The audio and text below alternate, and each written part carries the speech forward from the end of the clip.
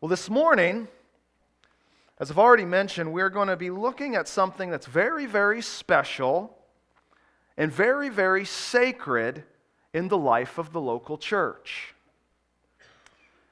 Unfortunately, however, we often bring to this sacred, special time in the life of the local church, we often bring various misunderstandings, various misconceptions, various wrong attitudes when we come to the Lord's Supper. I want to give you a few examples. Many times we come with an attitude or a misconception of sort of a ritualistic mentality, an attitude of ritual. Now, this attitude will say something to the effect of, I've participated in this for so many years as a Christian, but yet I don't really understand why I'm doing it. Or maybe you think you have a pretty good understanding of the Lord's Supper and all that it means, all that it represents, but it just becomes something that you do. That is the attitude of ritual. I would say that a huge amount of Christians throughout churches in America and in this world, this is a temptation to not really give the Lord's Supper much thought. A second attitude that is very prevalent is one of penance. You're all familiar maybe with penance, the Catholic teaching that you can somehow atone for your sins. Now, many know that we could never atone for our sins, but yet we still bring this idea of penance into the Lord's Supper. In other words, the attitude, I take part in the Lord's Supper to maybe cleanse my conscience somehow, or to gain favor with God. That is not why we partake of the Lord's Supper. In fact, as we'll see, we partake because of the very opposite, that we already have God's favor, that our conscience has already been cleansed through the shed blood of Jesus. Not to get that cleansing. But whatever form that may take in your mind, ask yourself, is my partaking of communion a sort of penance to clear my conscience? Third attitude many individuals come to communion with, communion, by the way, and Lord's Supper are different ways of describing the same term, so don't get confused about that, is performance. You may say, well, Pastor Adam, how in the world does someone partake of the elements in the Lord's Supper in a performance sort of way? Well, it can many times take on the attitude of this: I take part in the Lord's Supper or don't take part of the Lord's Supper based upon my estimation of my own worthiness. Let me repeat that, because I think this hits home for many. I take part in the Lord's Supper or don't take part of the Lord's Supper based upon my estimation of my own worthiness. Now, we're going to see a little bit later today that Paul says that we need to examine ourselves. But yet, what I'm talking about right now is that we become the checks and balances of our own lives as to whether we should or should not partake of communion as a child of God in the local church. I remember struggling with this deeply growing up. In fact, anyone that has an I hate to use the word overactive conscience, because so many times that's taken the wrong way. We need to have an active conscience. But I remember as a young boy being petrified of whether I was taking the Lord's Supper unworthily. Martin Luther, when you read accounts of his life, before his salvation, as he would give the Mass, it was a disaster when he first gave it, because Thoughts flooded his mind. Sin flooded his mind. He thought, how can I give out and lead this mass? And that was a great avenue to lead him to Christ. But I remember as a child just fretting and talking in our family van with my mother before the evening service when we were going to have communion, just telling her all of these things I felt guilty of, and saying, I don't know if I'm worthy to take communion. And my mom trying to talk the gospel into my life. But what I was doing is I was basing everything through this performance model. And it was taking away the very specialness and uniqueness of the Lord's Supper. The fourth attitude we can often have is that of simple ignorance. This attitude says something to the effect of, I really don't understand what I am doing or why I'm doing it. Therefore, in reality, in all practical terms, it's meaningless to me. Maybe today there's an ignorance about the significance of the Lord's Supper, the weightiness of the Lord's Supper. And maybe you have some ideas. Yes, I know the juice symbolizes his blood, and the bread symbolizes his body. But man, there's a whole lot more to the Lord's Supper than that. And maybe there's some ignorance that needs to be addressed in your understanding. And what I hope will happen today is that through our study in God's Word, you will begin to gain a deeper understanding, a deeper appreciation, and a deeper sense of need when it comes to taking part in the Lord's Supper. Because listen, when you know the significance of the Lord's Supper, man, your heart yearns to take part.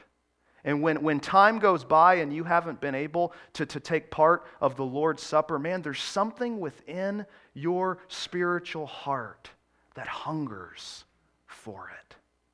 When was the last time you've had that hunger, that spiritual desire? Today we're going to look at three key points of understanding that we as Christians should have regarding the Lord's Supper. And as you know, I like to kind of summarize things into one sentence that you can walk away with, even if you don't remember everything. This is the sentence. This is the key sentence of the morning, okay? As a local church, we must be anchored in our understanding and practice of the Lord's Supper. Let's say that together. As a local church, we must be anchored in our understanding and practice of the Lord's Supper. This is not this is good to know, or here's at the end of a book an appendix. You can read it and you don't have to read it, just some extra information. No, this is crucial to the life of the believer, and this is crucial to the life and health of the local church. So with that in mind, let's pray, ask God's blessing, ask God's help in our study of the Scriptures as we seek to learn more about the Lord's Supper and its implications to our lives. Let's pray. Lord, I just pray that you would teach us this morning, Lord. Father, just show us from your word the glorious truths that you have. Lord, show us and enlighten our understanding to the glorious truths of the Lord's Supper. Lord, it's not just something that we do ritualistically. It's not something we do out of penance or out of performance.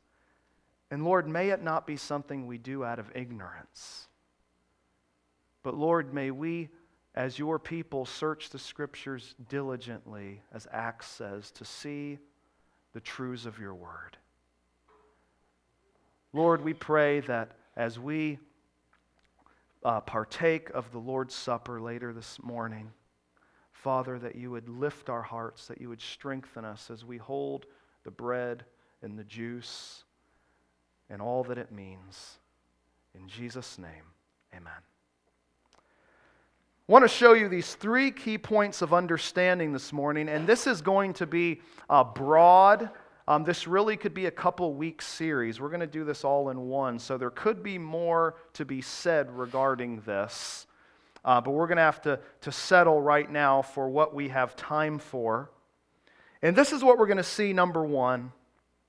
In understanding the Lord's Supper, we have to see that the Lord's Supper is an identity marker for God's people. The Lord's Supper is an identity marker for God's people. You may say, what do you mean by that, an identity marker? Well, first of all, we have to understand that the Lord's Supper identifies who we are. It identifies who we are. Just like I have a birth certificate, that birth certificate signifies who I am. I am a Pereira. The Lord's Supper signifies who we are. Now we're going to look at Luke chapter 22. Now please take note that as we read, this is the Passover. And we're going to talk about the Passover in a few minutes. This is the Passover that Jesus and His disciples are celebrating. Now, this is not the Lord's Supper. What Jesus is doing is He is instituting at this Passover the Lord's Supper. He is transforming the Passover and what it meant to greater significance that we as the church now celebrate. But let's read this last Passover that Jesus partakes of in verse 14 of Luke 22. And when the hour came, He reclined at table and the apostles with Him. And He said to them, I have earnestly desired to eat this Passover with you before I suffer. For I tell you, I will not eat it until it is fulfilled in the kingdom of God. And He took a cup, and when He had given thanks, He said, take this and divide it among yourselves.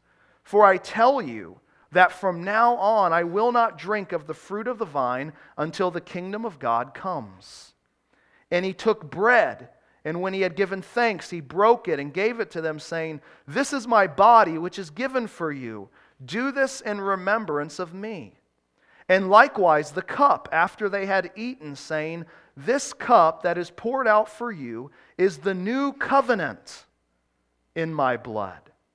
But behold, the hand of him who betrays me is with me on the table. For the Son of Man goes as it has been determined, but woe to that man by whom he is betrayed. And then it says they began to question one another, which of them it could be who was going to do this. We see that the Lord's Supper identifies who we are. Notice in verse 19, it says, He took bread, and when He had given thanks, He broke it and gave to them, saying, this is my body which is given for who? For you.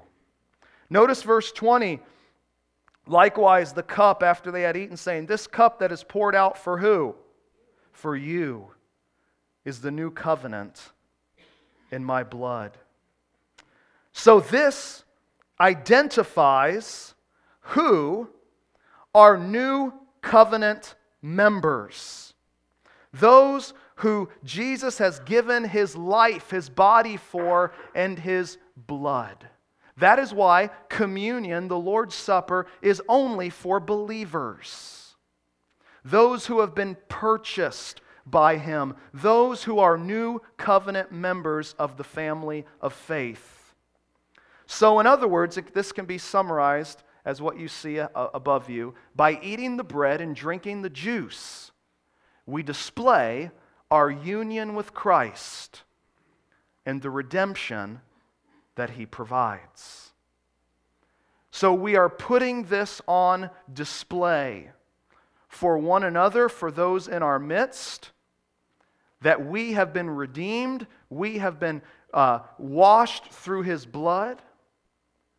And it's also symbolizing, therefore, our union that we have with Jesus. Now, if your finger is in John chapter 6, if you would turn to that passage. Again, page 892, if you are following along in a pew Bible. Now, here is a very hard passage. And Jesus is telling the people, the Jewish people, this teaching after he says, I am the bread of life. This is after Jesus fed the 5,000.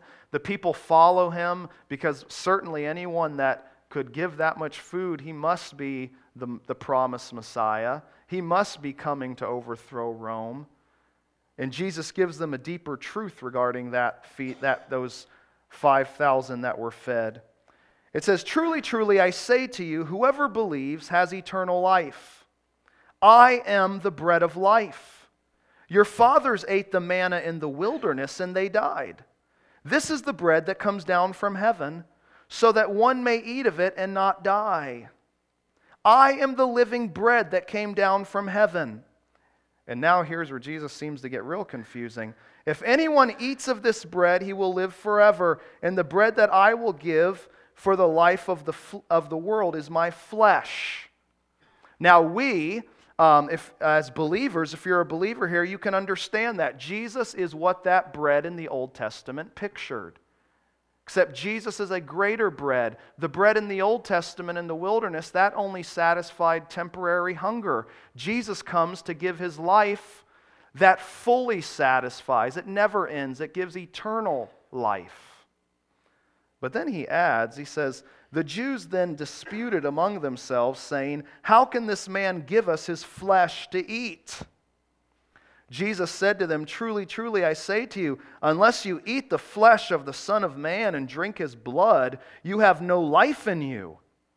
Whoever feeds on my flesh and drinks my blood has eternal life, and I will raise him up on the last day, for my flesh is true food and my blood is true drink. Whoever feeds on my flesh and drinks my blood abides in me and I in him. As the living Father sent me and I live because of the Father, so whoever feeds on me, he will also live because of me. That sounds confusing, doesn't it? In fact, many individuals in the Catholic faith would give that passage of Scripture to say, well, the bread does really become the body of Christ. The blood does really, or the drink does really become the blood of Christ from this passage. But we have to see here that what Jesus is portraying is that in order to have eternal life, you must feast upon me, upon what I have done for you, upon my body which I give, my blood which I pour out. You must come to me by faith. Now, the elements of the bread and the juice that we partake of in the Lord's Supper, it is a picture of the union that we have with Christ. Now, when you eat that bread or drink that juice, is there a distinguishing when it enters your body that you can now distinguish that juice from your body? That you can distinguish that bread from your body? No. It's a picture of the union that we have with Christ.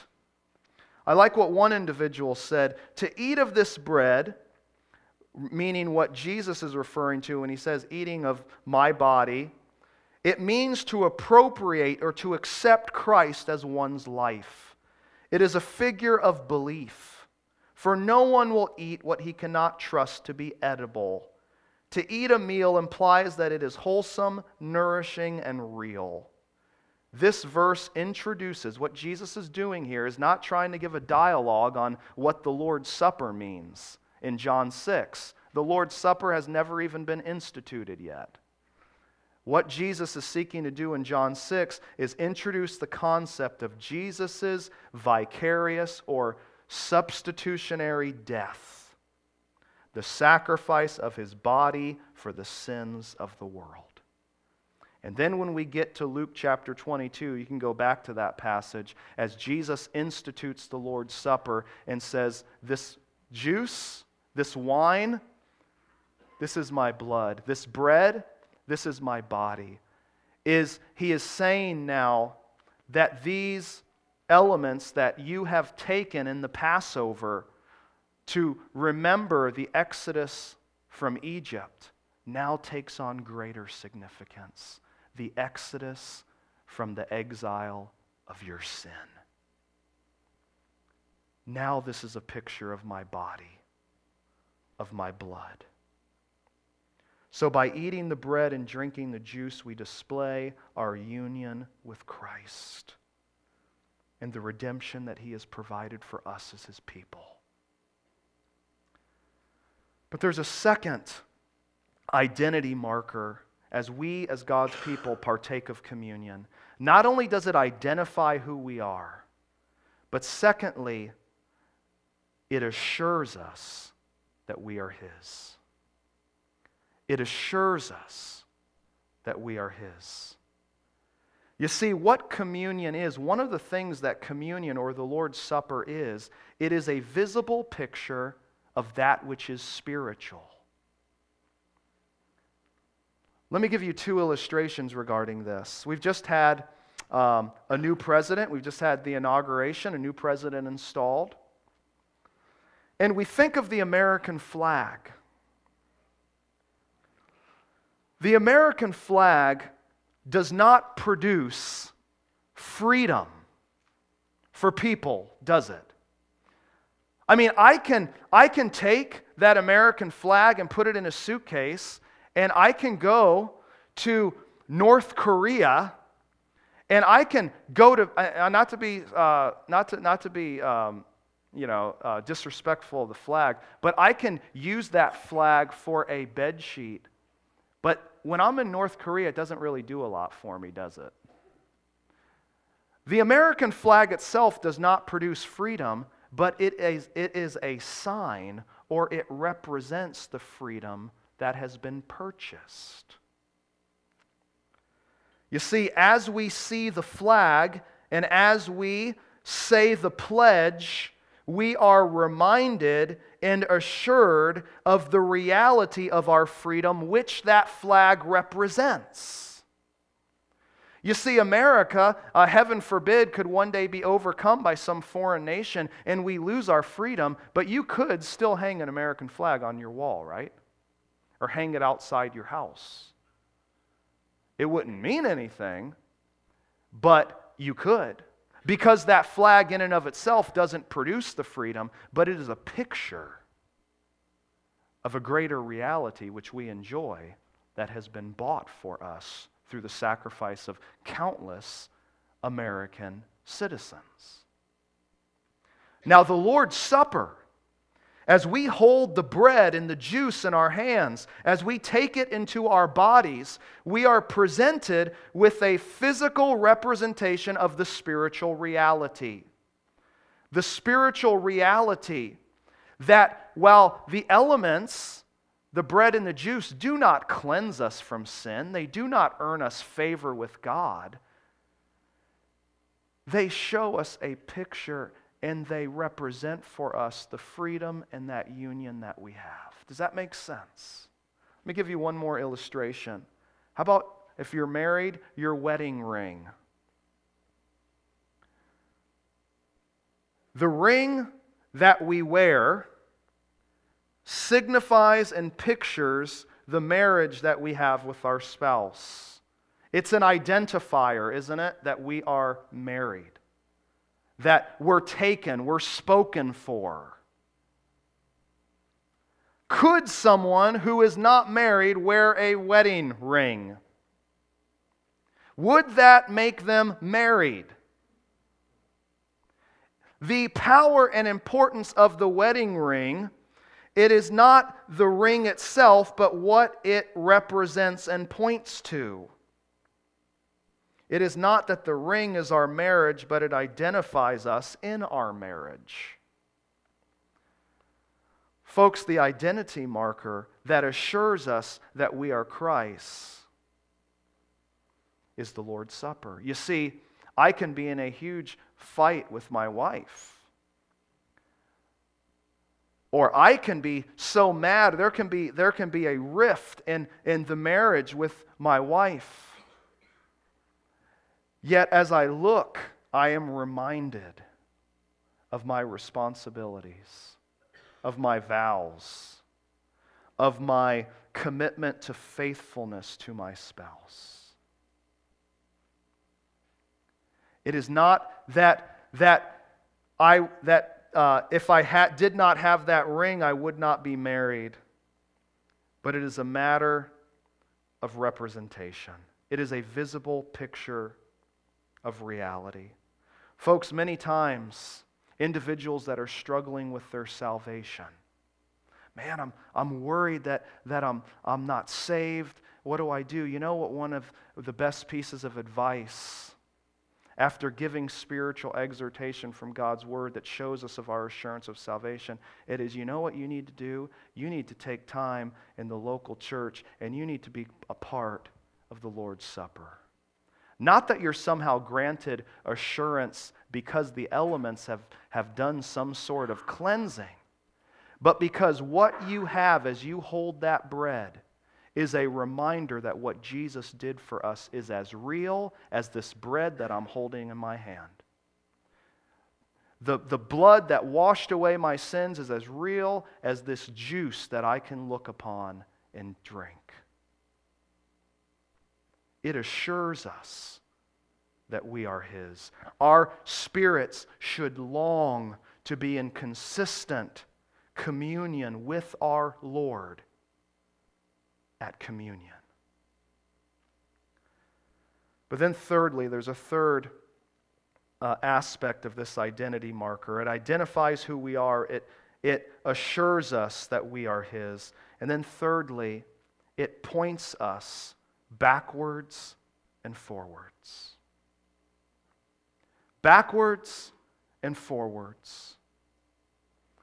We see this in the Passover in the Old Testament. The Passover was instituted for the people of Israel at the Exodus, when God would deliver the people from Egypt. And He tells them, take a lamb, and if anyone's house is too small, they can go to a neighbor's house. You take the lamb, you kill the lamb, you put the blood on the doorposts, and the angel will pass over your house. Your oldest son will be spared. You see, the Passover, as the people of Israel throughout the ages partook of the Passover, that night when they partook of the first Passover, it pointed them forward to God's deliverance in Egypt, that God would deliver His people out of bondage.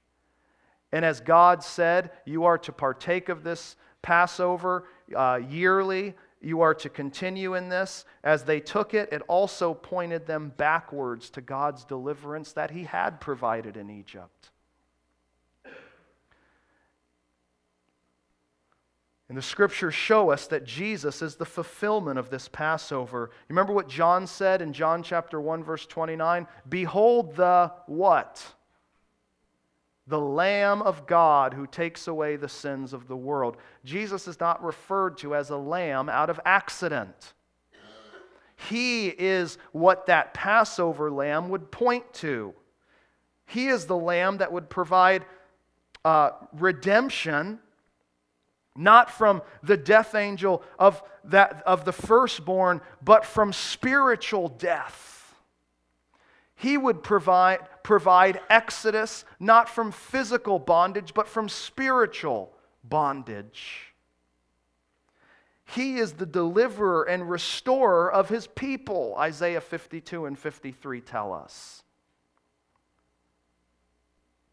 And now, as we see Jesus as the fulfillment of the Passover, as we look to the New Testament and we see the Lord's Supper, we see again that it points us both backwards and forwards. It points us backwards to the redemption that He has already provided for His people. We already looked at Luke 22, 19 to 20. He says, this is my body which is given for you. Do this in what? In what of me? Remembrance, pointing backwards. In verse 20, this cup that is poured out for you is the new covenant in my blood. So it points us, as we partake of the elements of the Lord's Supper together as a local church, our minds reflect backwards upon what Jesus has done. And then our minds also go forward to the redemption that is yet to be completed. You see, in Luke 22 and verse 16, Jesus says, I tell you, I will not eat it until it is fulfilled in the kingdom of God. Verse 18 says, I tell you that from now on I will not drink of the fruit of the vine until the kingdom of God comes. Folks, redemption is not finished yet. There is more that is coming. There is the already and the not yet of salvation. I mean, God has started a redeeming work in us, but it's not finished in us until the day God calls us home or Jesus returns. So it points us forward that we are awaiting the return of Christ. We are awaiting for that exclamation point to be put at the end of that sentence. Does that make sense? So you see that the Lord's Supper is an identity marker for God's people. But there's a second aspect of the Lord's Supper that I want to share with you. The Lord's Supper is an act of fellowship. We must, as Christians, have an understanding that the Lord's Supper is an act of fellowship. It is an identity marker that we partake of it because we have been bought with the precious blood of Christ. And as we partake, it gives us assurance that just as sure as we see and taste those elements, that is as sure of our redemption, that it is a reality. And it gives us a new perspective as we look backwards, we look forward. But then the second understanding we're to have is, man, the Lord's Supper is an act of fellowship. I would like you to turn to 1 Corinthians. This will be, 1 Corinthians will be the last book you need to turn to. Chapter 10, page 957.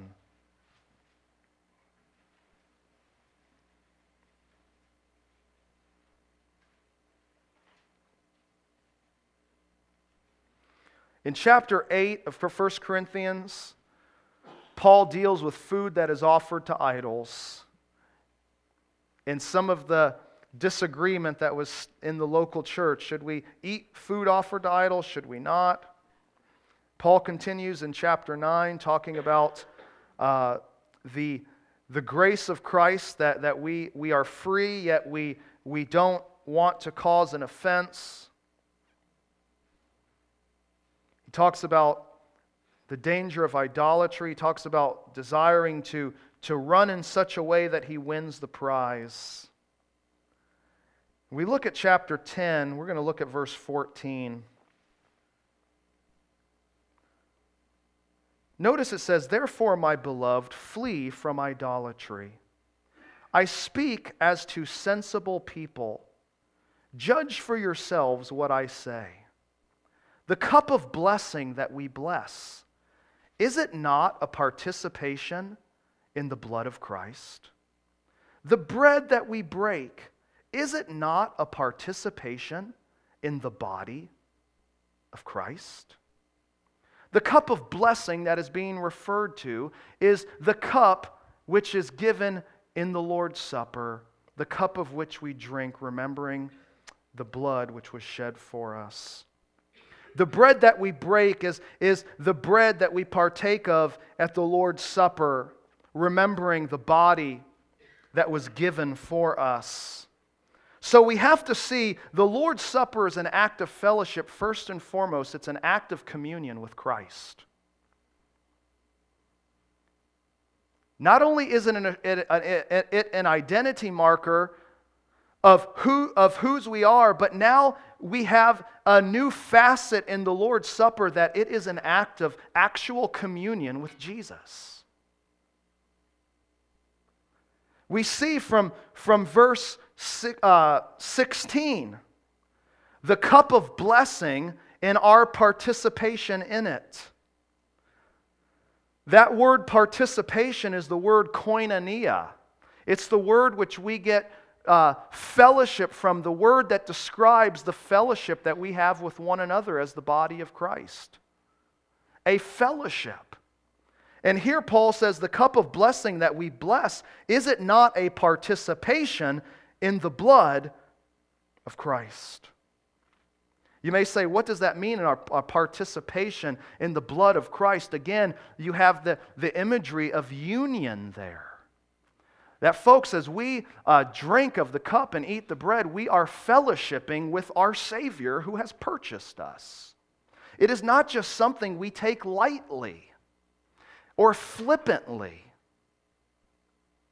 Would we dare meet with our Savior and just take that as a ho-hum experience?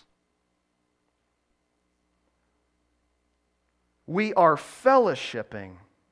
We are communing with our Savior because of the union that He has given us through His death on our behalf. We see also at the end of verse 16 the bread and our participation in it. The bread that we break, he says, is it not a participation, a koinonia, a fellowship in the body of Christ? Folks, as we take the elements of the Lord's Supper, we see the union, the fellowship that not only is displayed as we take in those elements, but the fellowship that we have, the communion we have with our Savior through this observance He's given the local church. And as we do this, as we take of the juice, as we take of the bread, we declare in our fellowship with Christ, in our union with Christ, what 2 Corinthians 1:20 says. It says this: all the promises of God find their yes in Him. That is why it is through Him that we utter our amen to God for His glory. The blessings, the promises that Jesus' death on our behalf has offered to us. Folks, in a sense, we claim those as we partake of the Lord's table. That we are indeed His and He is ours. It's an act of communion with Christ, but it is also an act of communion, however, with one another. That is why Jesus has given the church the command to partake of the Lord's Supper till He returns, because as we commune with Christ, we are communing with one another. Because the death of Jesus has brought us union with Jesus, but it also has brought us union with one another as His family. That is why, as we're going to get to, Paul says, how can there be divisions among you, and yet you're partaking of the Lord's Supper together? You're mocking the very thing that it stands for. That Jesus has brought us together in perfect unity. You see, this is an act of communion with one another as the body of Christ. You see, we are remembering, we are fellowshipping with Jesus as we remember His body that was given to us. And here we are partaking of communion together as the body of Christ. The functional body of Christ in this world. Now, if you just flip over a page and turn to 1 Corinthians 11, and this is where we are going to be stopping. I didn't say stopping the message, I just meant stop your turning. Notice the context in which the Lord's Supper takes place in 1 Corinthians 11. Now, just so you understand that at the beginning part, Paul is speaking to a sort of a feast that believers in the first century would have before they would partake of the Lord's Supper. We'll get into that. But notice in verse 17, it says, in the following instructions, I do not commend you. So there's a problem going on. He says, because when you come together, it is not for the better, but for the worse. Uh-oh. But notice, first of all, it says, when you come together. That's referring to a group of people, is it not? It goes on, it says, for in the first place, when you come together as a church, I hear that there are divisions among you, and I believe it in part. For there must be factions among you, in order that those who are genuine among you may be recognized. When you come together, it is not the Lord's Supper that you eat. Notice again, when you come together. Now, not to get ahead of ourselves, but when he says it's not the Lord's Supper that you eat, there's a sense of irony there when he's saying, man, the way you guys are acting, you certainly can't be expecting to be celebrating the Lord's Supper. There's divisions, and there's all sorts of mess going on, and we're going to read about it. But notice right now, twice he's already said, when you come together. Let's keep reading. For in eating, each one goes ahead with his own meal. One goes hungry and another gets drunk. Imagine that church potluck. You know, we're helping one guy stagger to his table, and we're trying to find food for the other guy. Verse 22, what? Do you not have houses to eat and drink in? Or do you despise the church of God and humiliate those who have nothing? What shall I say to you? Shall I commend you in this? No, I will not. Again, this paragraph is referring to what was called a love feast. Supposed to be Christian love. As a body, they would eat a meal together, fellowship together, and then partake of the Lord's Supper. Well, they're causing a mockery before they even get to the Lord's Supper. Now notice in verse 23, for I received from the Lord what I also delivered to you, that the Lord Jesus, on the night when he was betrayed, took bread. And when he had given thanks, he broke it and said, this is my body, which is for you.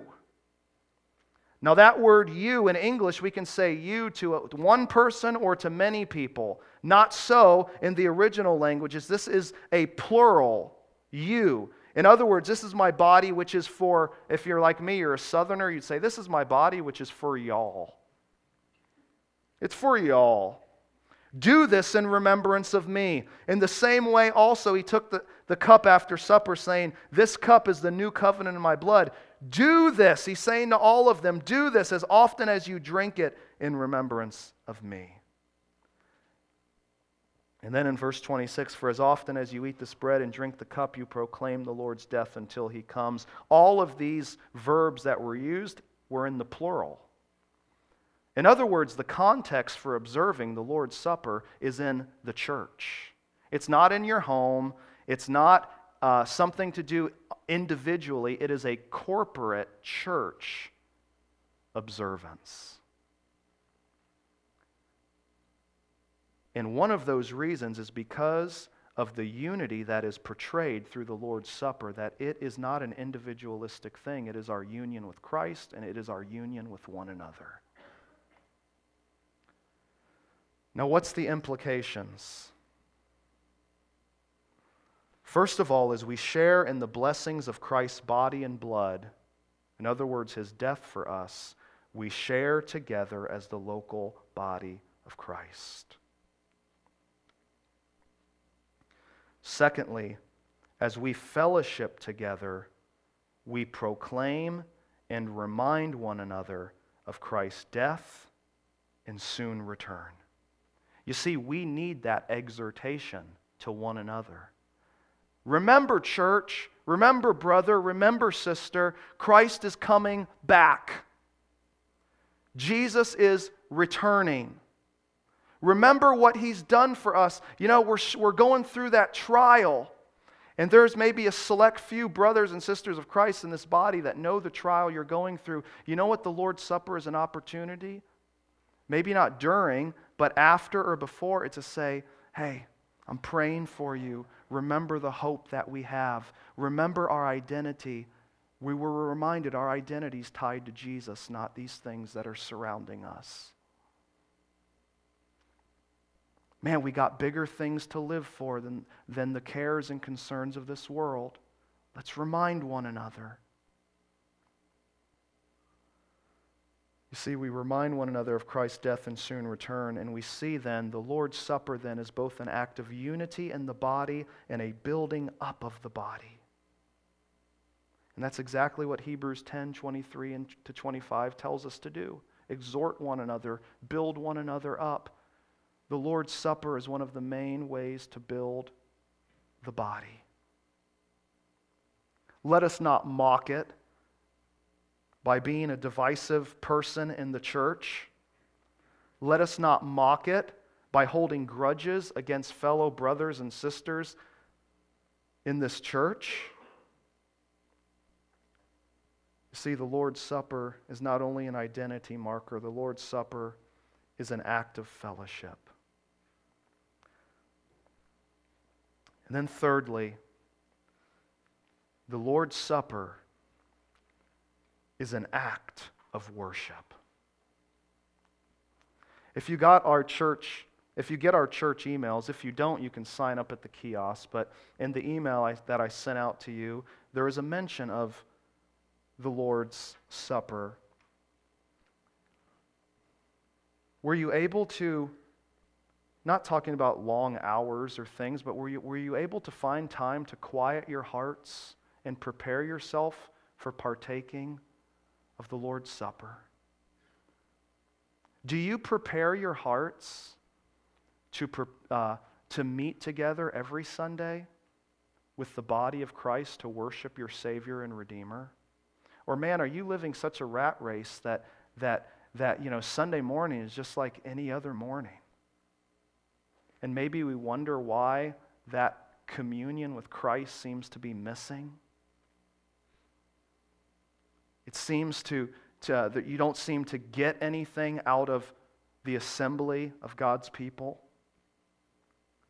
You see, the Lord's Supper, just like the church service, is an act of worship.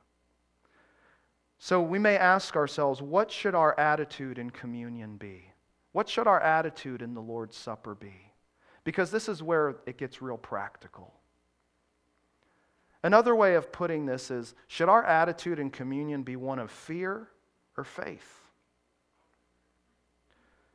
We already saw in 1 Corinthians 11 the mockery that this Corinthian church was causing during this feast before the Lord's Supper. Look also, as we go to the next to verse 27, we see that the Lord's Supper is a very serious thing. Paul says, "Whoever therefore eats the bread or drinks the cup of the Lord in an unworthy manner will be guilty concerning the body and blood of the Lord. Let a person examine himself then, and so eat of the bread and drink of the cup.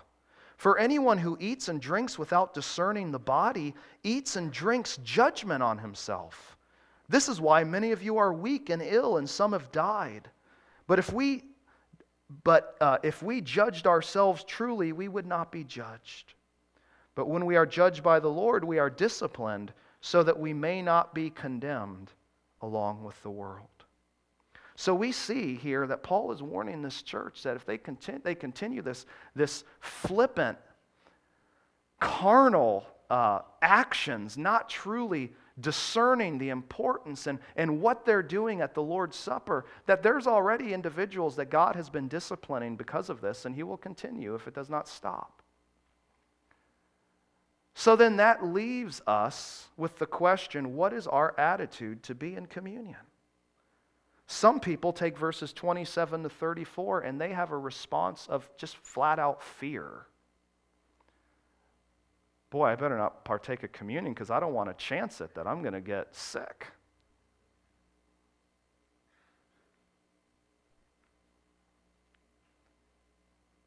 Are we to be having a spirit of fear or faith? And I would say yes. Did you get that? Fear, like we talked about last week, not in the sense of our knees are buckling and we think that God is waiting to throw down the hammer on us. No. a godly fear that produces reverence and awe. A fear that spurs us on to desire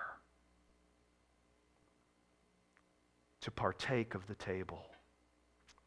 You see, when we have the proper attitude in communion, three things are going to happen. We will come to the Lord's Supper realizing our desperate need for Christ. Folks, when truth be told, I never come to the Lord's Supper worthily. Because no matter how far I pry, I see failures and faults. I'm never going to come based upon my own righteousness, in other words. In fact, the very reason we celebrate the Lord's table is because we celebrate a righteousness that is not our own. So in that sense, a true spirit of worship when we come to communion is to realize our desperate need of Christ that produces a thankfulness for what He has provided to us. But secondly, our attitude in communion should then be that we will come to the Lord's Supper examining ourselves not for perfection, but for striving. In other words, as I do, as Paul says, examine myself, do I see that I haven't been living in earnest expectation of Jesus' soon return? Have I somehow forgotten my identity? And as I forget my identity, man, I've made some divisions in the church. Maybe I've offended some people because, man, I am not shielding and vetting things through my identity in Christ. I'm letting myself blow up. I'm doing whatever it may be because my identity is all about me. And I need to repent of that, and I need to use this time to remind myself of whose I truly am. And in that repentance, partake of the elements in fellowship with Christ and with one another. And then thirdly, our attitude in communion is that we come to the Lord's Supper to remind ourselves of the gospel of Jesus Christ. I need in visible form a picture, a reminder of the gospel. His body that was given for me, His blood that was shed for me. You see, the Lord's Supper is an act of worship. Our attitude in communion is to be a reverential awe in faith. Our focus in communion, you may say, is it to be self or Christ? And again, while the answer is yes, we see that as we do examine ourselves, our introspection or our examination should ultimately lead us to Christ, not to ourselves.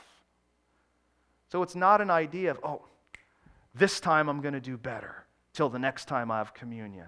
Or, okay, I think I got things right enough that now I can take this. That is viewing it through self. It is God. Again, in my brokenness and in my sin, I'm reminded of my need for you and my need to cling to you and to ask you to do a work in me. You see, Christ is to have the focus as we come to the Lord's table. And you see, the Lord's Supper, thirdly, is an act of worship because through the Lord's table, we are renewed. We are renewed.